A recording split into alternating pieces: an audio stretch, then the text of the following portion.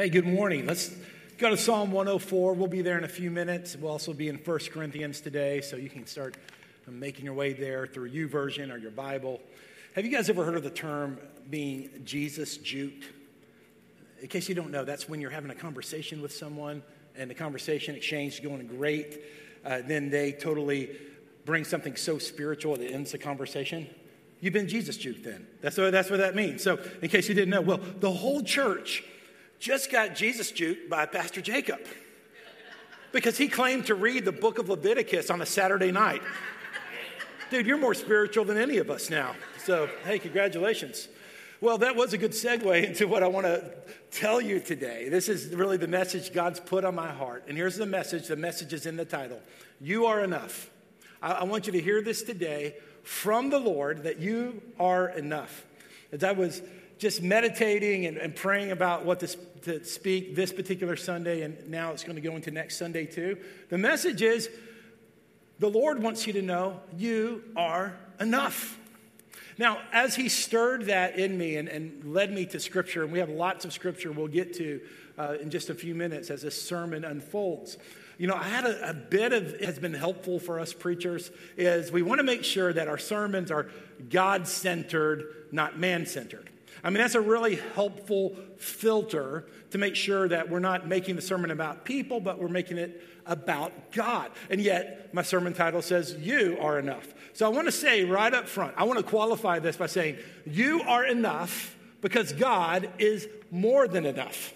And it's because of God's work in you that makes you enough. And you don't have to measure up to some standard that God did not place on you, but someone else has placed on you. You are enough because of God's sovereignty. You are enough because of God's power. You are enough because of God's Son, Jesus. You are enough because of the atonement, the resurrection. You are enough because of the sending of the Holy Spirit. You are enough because of the cross. I forgot that one. That's in there too. The cross, the resurrection, the sending of the Holy Spirit. You are enough because Jesus conquered Satan, and he will assert his authority at the end of this age and the end of this era. And Satan and all his demonic forces will be put into the lake of fire forever. You are enough because God is enough. So everything you need, God has supplied for you. And I want us to feel this encouragement today and receive it, because the enemy is always trying to attack our identity. All of us deal with that. All of us deal with that, where the enemy wants to attack the essence of who we are.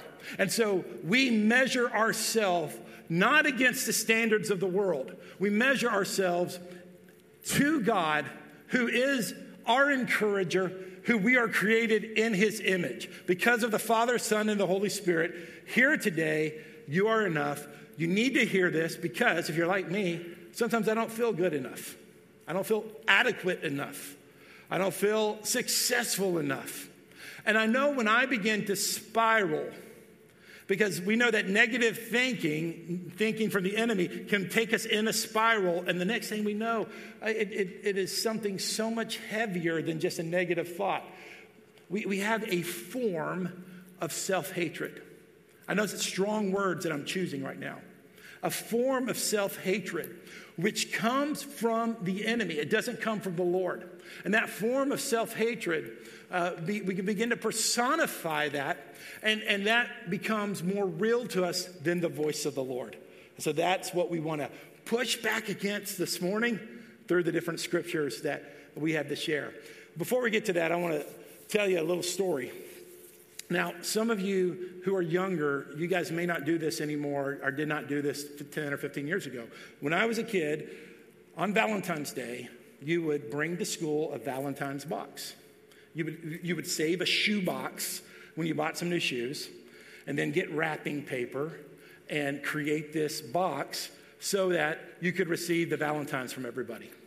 So we were supposed to bring a Valentine's box to the school, and I didn't have anyone who could really help me that particular day. My mom, she was a school teacher, so for whatever reason, she was not available. My dad ran a plumbing company. He was a plumber. And the thought of going to my dad and saying, "Dad, would you help me make a Valentine's box?" You didn't do that 35 years ago. I mean, that was not even a thought that crossed my mind. Nowadays, I think that some of the moms make their husbands create Valentine's box and video it and post it on social media. But back then, we didn't do those type of things. So if your dad was, if your mom wasn't available to help you, you found another mom, right? You went next door and hopefully your friend's mom would help you. I had an older sister and she always would help me like that, but she wasn't available at the time. I had an older brother and I knew that if I asked him to help me create a Valentine's box, he'd beat me up, so that wasn't an option either.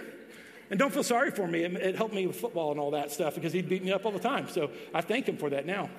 So this was a situation where I had to create the box myself. So I got construction paper and I got tape and I got scissors and I did the whole thing. I got markers and I created something and man, I was pretty proud of it. Pretty proud. And I won an award. The award was not first place, not second place, not third place. It was a new award created for the most original Valentine's box. I found out later that in the teacher's lounge, it was the joke. The joke was I was the only kid who had this terrible looking Valentine's box. And so a couple of things I learned. First of all, I learned I'm not an artist in that way. I learned that the American educational system is a fraud because it's based off cheating and inauthentic work. So, all the parents who stayed up all night creating these fancy bows and all this kind of stuff, those are some things that helped me. But I actually enjoy the process, and that's what probably the original purpose was. The process of creating, and I was proud of my box because what we create, we own. Okay, what we create, we love. So I'm going to give you a simplistic point before we go into Scripture because I want you to hear God's heart for you. And here it is. Here's the first point today is that you are designed. Okay, you knew this before you came to church today, but you needed to hear it this morning. So I'm not giving you information you don't know. I want to give you a reality that you feel in your heart. So our first scripture today is out of Psalm 104, verse 24. How countless are your works, Lord. In wisdom, you have made them all. The earth is full of your creatures. It's a beautiful scripture. God, the creator, did not stop creating in Genesis 1 and 2. God is still creating. And God creates out of intelligence. I want you to understand this. He creates out of wisdom. He creates out of sovereignty. And so when we observe creation, you observe the animal kingdom, you observe all of the variety that is in horticulture and all of the different things of creation that you enjoy is pointing to the intelligence and creativity of our God. God is creative. Now, down the aisle, to your right or to your left, don't look. In front of you, and certainly don't look behind you, is God is creative in how he's created us. And I want you to know this, is that he's created us differently for a reason, and that we should embrace that and not reject that. There is so much self-rejection all of us have been part of. All of us have rejected a part of ourselves for various reasons, but the Lord is saying, receive who you are in me. Receive how I've created you. Be who I've created you to be. Don't try to be someone else. Don't try to mimic someone else. Be who I've created you to be. And when we can do that, I know it's not easy. I know it's not just hearing a sermon, okay, I'm going to do that now. But I want to set you on a pathway today.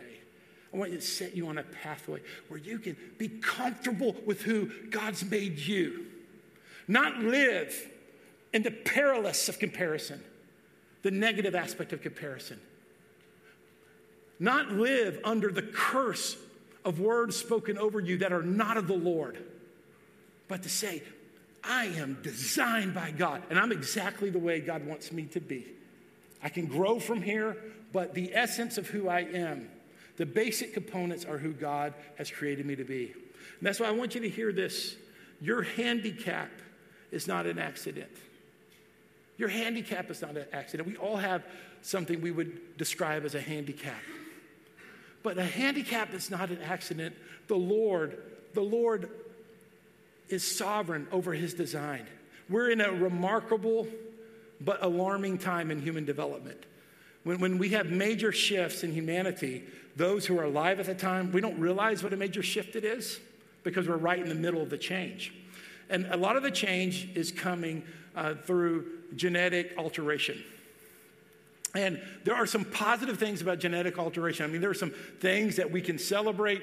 A lot of Christian scientists and researchers and ethicists are part of this. And there are some things, when done properly and ethically and within biblical boundaries, bring us great promise. But it's also a very scary time. It's a scary time because we don't know ethically. It feels like, or I think this is true, that scientific development is much faster than our ability to have. All of this was accelerated in 2020 in ways most of us aren't realizing because we're in the middle of the change. So biologically, there are some great concerns of what type of mutations could occur through research and so forth. So with all of this, I'm here to talk to you about what ancient biblical spirit-led wisdom is through Scripture. And the God who has always been, and the God who will always be. And what does he say? And we see that in the Bible that God is not just for the strong, but he's also for the weak. God is not just for what society has labeled the useful. God is also for the needy. God is not just for those who keep it together. God is for the broken. And I'm so glad because that's who we are. We are broken and needy and weak people. And God is gathering his people. This is the story of creation. God, as our Father, is gathering all of creation under his lordship and under his reign. That's the bigger story we don't see in the midst of our daily grind and our daily struggles, that God is gathering his people. He's not just gathering the elite. He's not gathering the strong, as Darwinism would say, only the strong survive. He is gathering all, even those that society has marginalized, who have said are unuseful, weak, and are not, don't serve our purpose. God is gathering them all. And in the book of Jeremiah, there's a rich scripture, and the scriptures I'm going to share with you today have multiple meanings, and it's certainly the scripture, I believe, refers to Zionism and what's happening today in Jerusalem and the regathering of the Jews in Israel, which I am behind and I'm for. But there's also a meaning beyond that of what God is doing with all his children. Verse 8, for I will bring them from the north and from the distant corners of the earth. And this is the part for today's message that I want you to see and understand. I will not forget the blind and lame, the expectant mothers, and women in labor. A great company will return. Let's just stay there for a second on verse 8. As you see that, God, as he gathers together humanity under his lordship, human power says, eliminate the blind, eliminate the lame. Human power doesn't care for the unborn, doesn't care for those in the womb. God says, those are the people I'm gathering.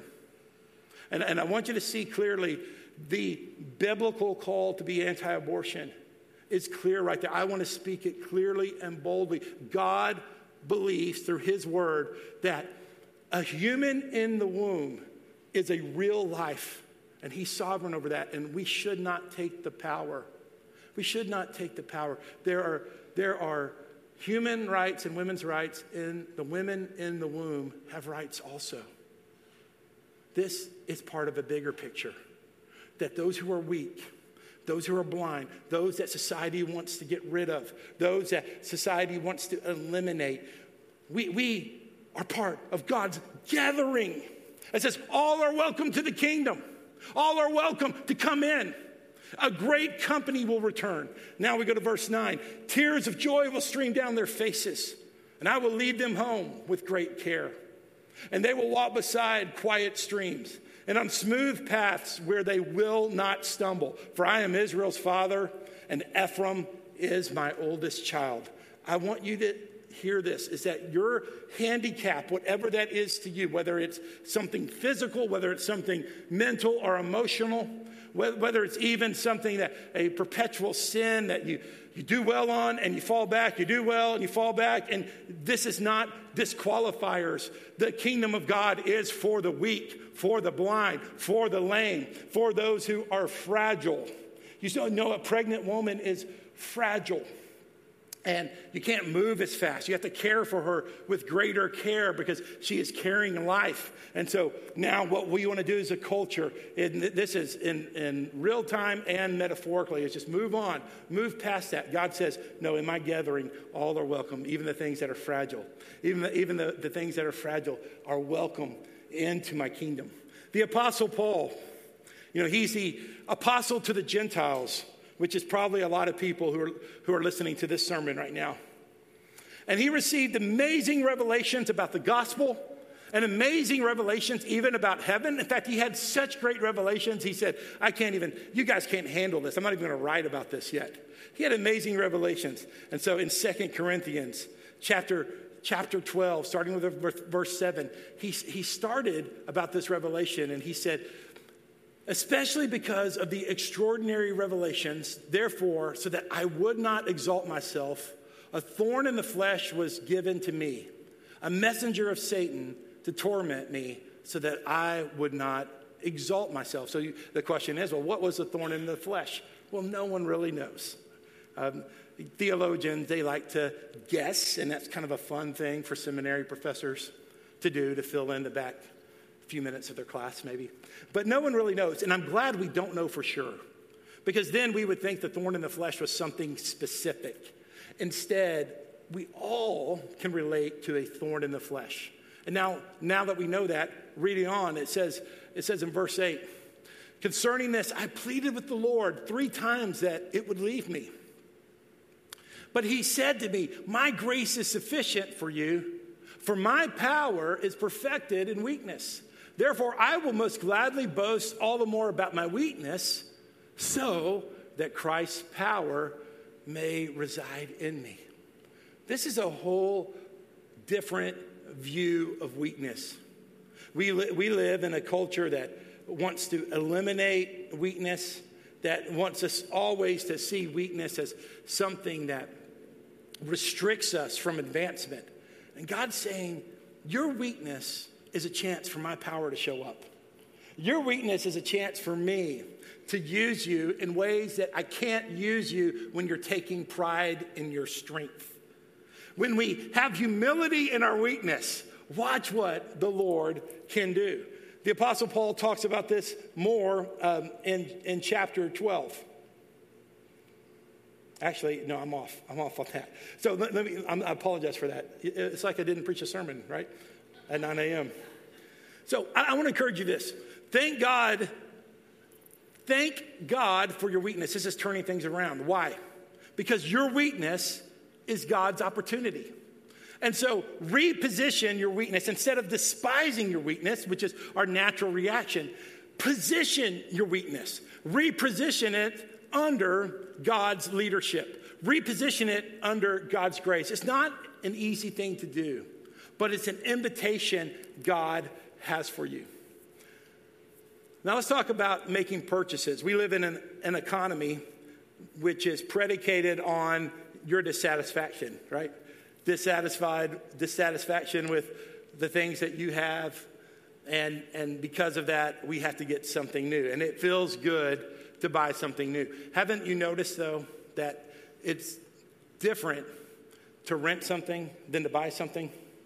So when you rent a car, for those of you who do that sometimes, you know that part of your fee is people are going to clean the car afterwards.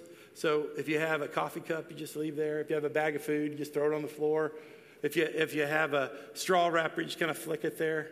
Oh, y'all don't do that? Come on, you guys are more holy than me? Okay, I see that. You are all of you are Jesus juking me right now on that. But if you own a car and you're making payments on it, and you see a little speck of lint on the floor, you're like, pick that up right now. Why? It's my car. Don't get out of this car with your speck of flint in my car. Why? We value what we purchase. And here's my second and final point today. that God wants you to know you are enough because you are purchased. You are purchased. And we're going to get back to the scriptures I was thinking of just momentarily ago. I want to share you 3 separate scriptures. Again, all of them have dual meaning, multiple meanings, because the Word of God's so rich, right? But I want you to see, as we look at these scriptures, that you were purchased. Acts chapter 20, starting with verse 28. Keep watch over yourself. Be on guard for all the flock which the Holy Spirit has appointed you as overseers to shepherd the church of God. Here's the reason why. I want you to see this. Which he purchased with his own blood. So the church is not a building. The church is not a denomination. It's not an organization. The church is the people. And I want you to see from this scripture that this church has been purchased by Jesus and by his blood. You have been purchased. You have been bought. You belong to Jesus. Because you belong to Jesus, you're valuable to Jesus. Because you've been purchased by him, you have great value. You're not a rental. You're owned. You're owned in a good way. Now we go back to 1 Corinthians chapter 1, and you're going to see this theme twice in 1 Corinthians. Chapter 1, starting with verse 19. Don't you know that your body is a temple of the Holy Spirit who is in you, whom you have from God? Now look at this line, and it'll just sink into your heart. You are not your own. You are not your own. You were bought at a price. So glorify your God. Glorify God with your body. Man, that's hard as Americans for us to hear. I love our country, and our country was based off individual freedom. Individual freedom gives us the freedom to choose Jesus. We can choose where to go to church, when to go to church, if to go to church. And so we have the freedom to choose Jesus because of the country we live in is one of the reasons. But then we forget that when we choose Jesus, we don't own ourselves anymore. So the individual freedom that leads us to a civic culture where civically we can choose Jesus is counter to our surrender to Jesus because we're not owned. And we don't even own our bodies. Again, that's a narrative today that is counter to Scripture. We are beings made up of spirit, soul, and body. Our spirit is a part of us that relates to Yahweh, our God. Our soul is our personality and our thoughts and our emotions and our ability to even be aware of ourselves. And then our body also belongs to the Lord. And this is a part that we don't reflect on enough. We lean into an old heresy that all we are is spirit and the body doesn't matter. The body matters in life and the body matters in death. Because our physical bodies will be resurrected with Jesus, according to 1 Corinthians chapter 15. And so we should give great thought on how we treat our bodies in life and how we treat our bodies in death, because our body is symbolic of Jesus' resurrection. Jesus was resurrected as the first fruits. The first fruits of what? Us. So that's why we are going to rise with Christ. Our soul and spirit's contained by this body, and this body will be glorified. So your body's not your own. So even decisions we make about our bodies, we at least ought to submit them to the Lord and ask the Lord's will in that and the Lord's purpose in that. 1 Corinthians chapter 6, verse 18 says it this way. Flee from sexual immorality. Well, there's a 52-week sermon right there, huh? That could be a long sermon series. All other sins a person commits are outside the body, but whoever sins sexually sins against their own body. Now, not everyone's going to agree with me what I say here, but I'll just give you my opinion on something. That sins of the mind are different than sins of the mind and the body. And I believe the scripture supports that. Verse 19, they're different in consequence. Let's put it that way. Verse 19, do you not know that your bodies are temples of the Holy Spirit who is in you, whom you have received from God? You are not your own. This is the part I want you to see. You are not your own. That's how verse 19 19 ends. And it even feels different, doesn't it? Because we've been trained, even through our education system, to be so concerned about us. But as believers, you are not your own. Now look at verse 20. You were bought at a price. So glorify God with your body. It's a beautiful surrender to him. In life and death, all of us are the Lord's. Spirit, soul, and body. Let me close with this. Jesus did not purchase us with his blood and with his sacrifice on the cross and the power of his resurrection to abdicate authority and ownership. We belong to him. I'm speaking to you as believers here. I'm speaking to you as believers that you belong to the Lord. And his ownership of you says you're enough. His ownership of you says you've been chosen. His ownership of you, you have been picked out. His ownership of you means that you've had the ability to choose Christ because grace has come to you and prepared your heart to choose Christ. And this is the message we have to keep reminding our souls of and reminding our spirits of, not the messages that have polluted the spirit and polluted the soul. I want us to, if we're able to move now to a time of prayer. And if you're able to, I want us just to stand together as we just continue this ministry time. Father, we just welcome you here right now. You are enough. This is what the Lord wanted to say to you today. You are enough. You are not missing something in the Lord.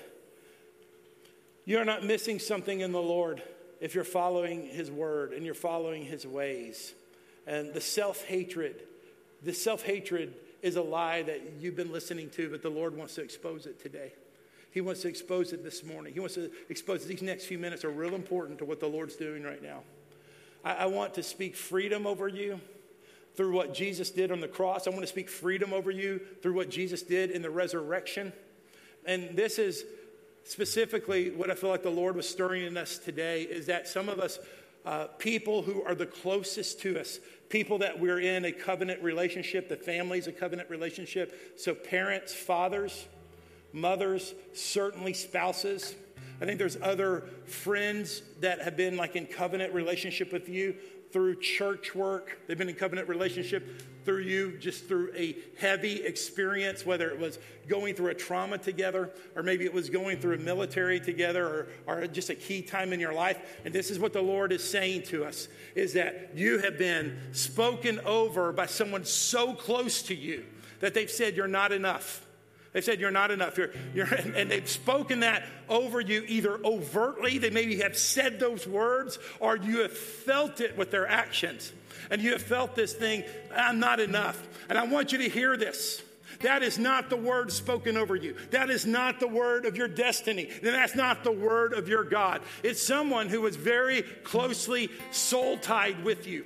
And that person is not the problem, because we don't struggle against flesh and blood. It's the spirit behind the words. It's a place of exposure. It's a place of weakness. It's a place that someone really close to us can get to part of our spirit that other people can't get to. And so the enemy finds that back door, and he's coming and he's lying to you through the accuser of the brethren. And it might have come through a person, but I want to tell you, those words come from the pit of hell itself, speaking against your worth, speaking against your identity, speaking against what God has said over you and for you and to you. And I want you to hear this today. Those words will not, through the work of Jesus, be seated in your life and come to fruit, because there's a greater word, and the greater word comes through a greater authority.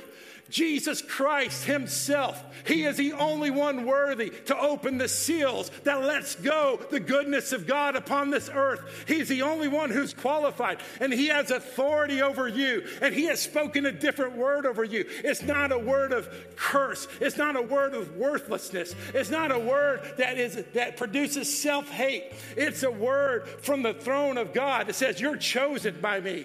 You are anointed because of my sovereign grace over your life. You have a great destiny in me. And the Lord wanted me to say this today. You are enough because of what Jesus did for you. And I want you to receive that today, not as just a good sermon, because you could access a good sermon.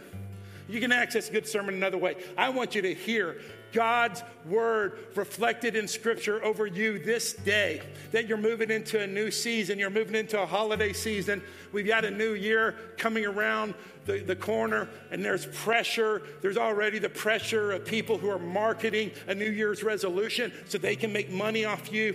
They can make you feel like you're less than. They can make you feel discontent. They can make you feel that compared to others, you're missing out on something. And Jesus says that I am your sufficiency. I am your all in all. I am everything you need. And that is God's word spoken over you this day. So, Father, we receive, Lord, what you have spoken this day. Lord, we receive this scripture in Psalm 104.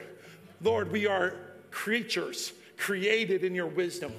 We receive, God, the revelation by the prophet Jeremiah that you're gathering the blind, and you're gathering the pregnant, and you're gathering the lame, and you're gathering us for your purposes. Lord, we receive, Lord, the Apostle Paul's teaching, Lord, that in our weakness, you make us strong. And Father God, we say, Lord, that we reject words from the enemy so that great fruit would come forward. Great fruit would come and be established in our life. And we praise your name and thank you for all of this.